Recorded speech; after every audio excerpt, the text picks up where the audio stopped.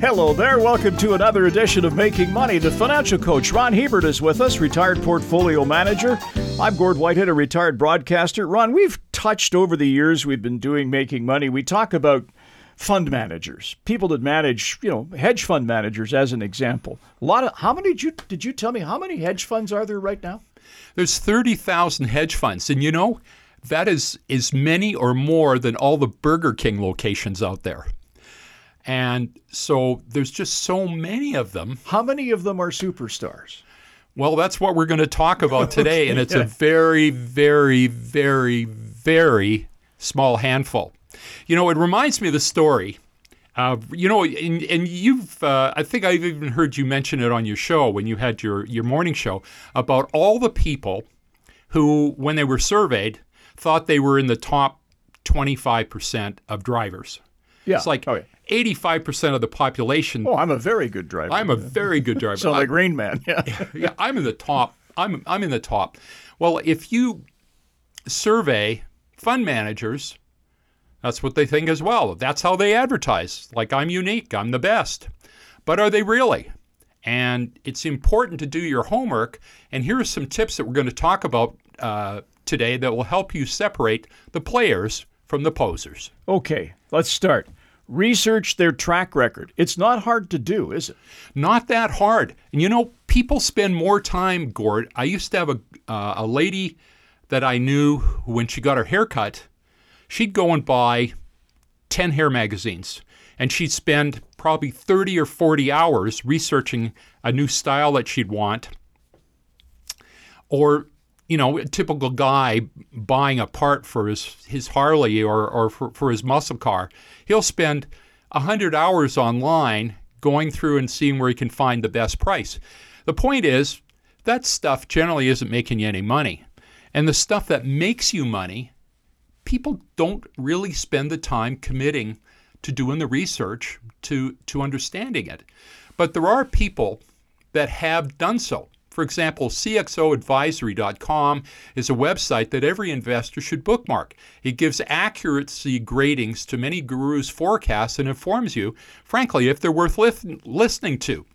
And you want to ask yourself, does this guru have a history of ups and downs? If they do, they invest in a hot trend and ride it all the way up and then ride it all the way back down. And too many fund managers still believe their own press releases and are convinced the trend that they've just loaded up on is going to last forever. Unfortunately, when it doesn't, they often don't have a lot of their own money in this stuff. And you, the believing investor, end up taking the hit. How many times have you mentioned on the show, everybody will tell you when to buy. Nobody tells you when to sell. If you get a chance to look at investment firm research, go to the back page. They're required now to tell you what percentage of their recommendations are buy, hold, and sell. Typically, buy and hold are 90+%, and sell are typically between 1% and 4%. Not very much. So you're told to buy, but you're not told how to sell. And frankly, you can be told a story. There's lots of very good storytellers that make the media all the time that are great storytellers. They can spin a yarn and make it very believable. But you've got to check their track record. You've got to look to see how well they've actually done before you commit your cash. Okay, so we've researched their track record. Then you have to ask yourself, well, what are they investing in? What sector are they dumping money into, correct? Yeah, generally, if someone outperforms everybody else by such a wide margin, the most important question you've got to ask is why? Why are they doing better than everybody else by such a huge percentage point? And often it's because they're in hot sectors like crypto or cannabis or self-driving cars, or today the new one is AI, of course. And unfortunately, nothing grows to the stars, not even hot stock market trends. Big risk goes hand in hand with big rewards, but also big losses. Many managers make one great call in their career. I remember guys that called the collapse in 1979 to 81. And I don't think they had a correct call since.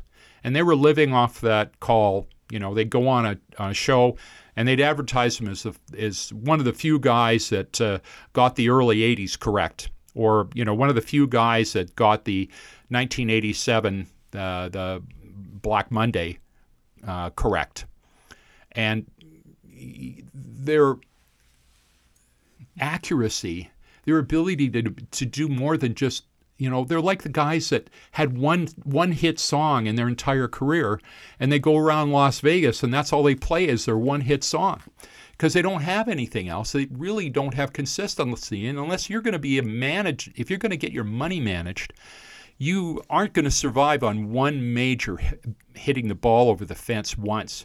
You need to have consistent performance for 20, 30, 40 years. And a lot of these guys, you're just not going to get it. It's going to go up and it's going to come right back down. A lot of these managers leverage a lot, don't they? Yeah, let's take long-term capital, which was the all-star in the 1990s. And it had some of the most acclaimed market experts, including two Nobel Prize-winning economists that were making their predictions. So, in baseball, I'd say they'd say you had a stacked bench. You had a lot of firepower there. And the firm aimed to do some very complex derivative trading strategies, but they'd leverage themselves 25 to 1. In other words, for every dollar of capital that they had, they borrowed $25.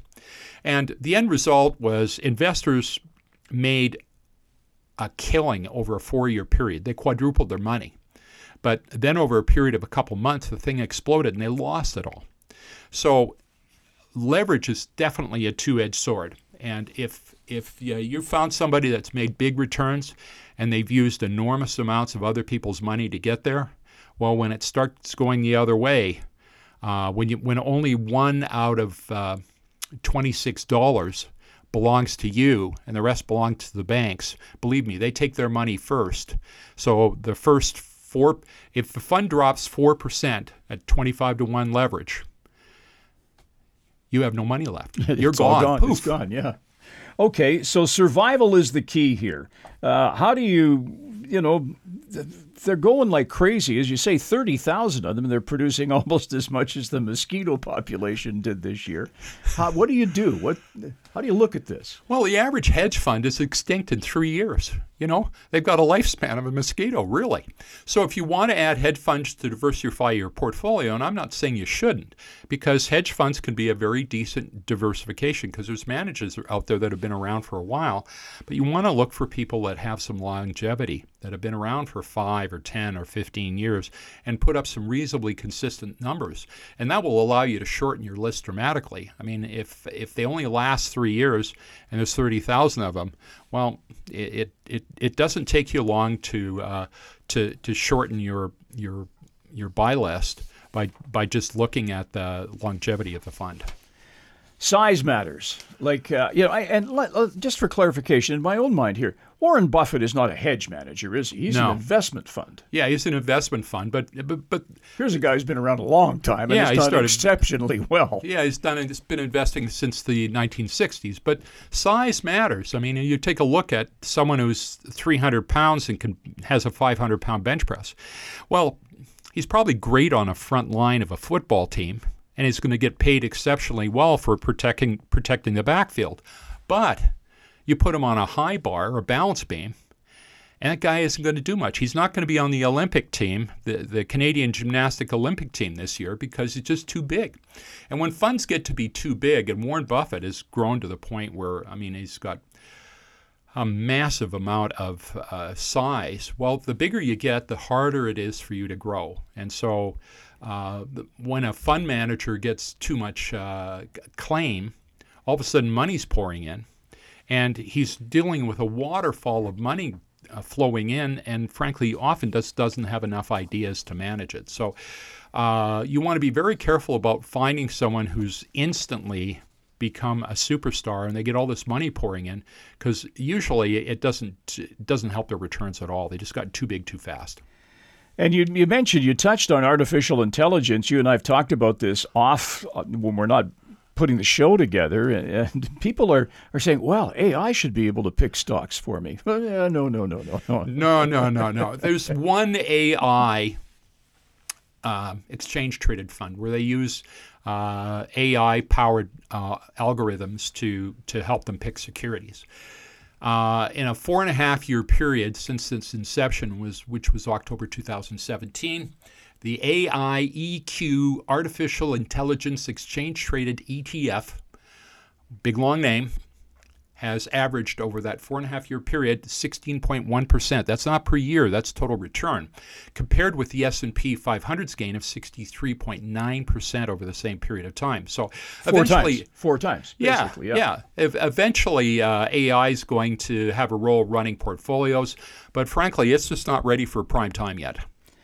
Okay, so and I think to sum this up, you have to ask yourself the question, and it's not just about investing, it's about a lot of things in life. If it just seems too good to be true, often it's not, right? No, it's too good to be true, absolutely. So there are superstar fund managers, but like a four-leaf clover, they're kind of rare.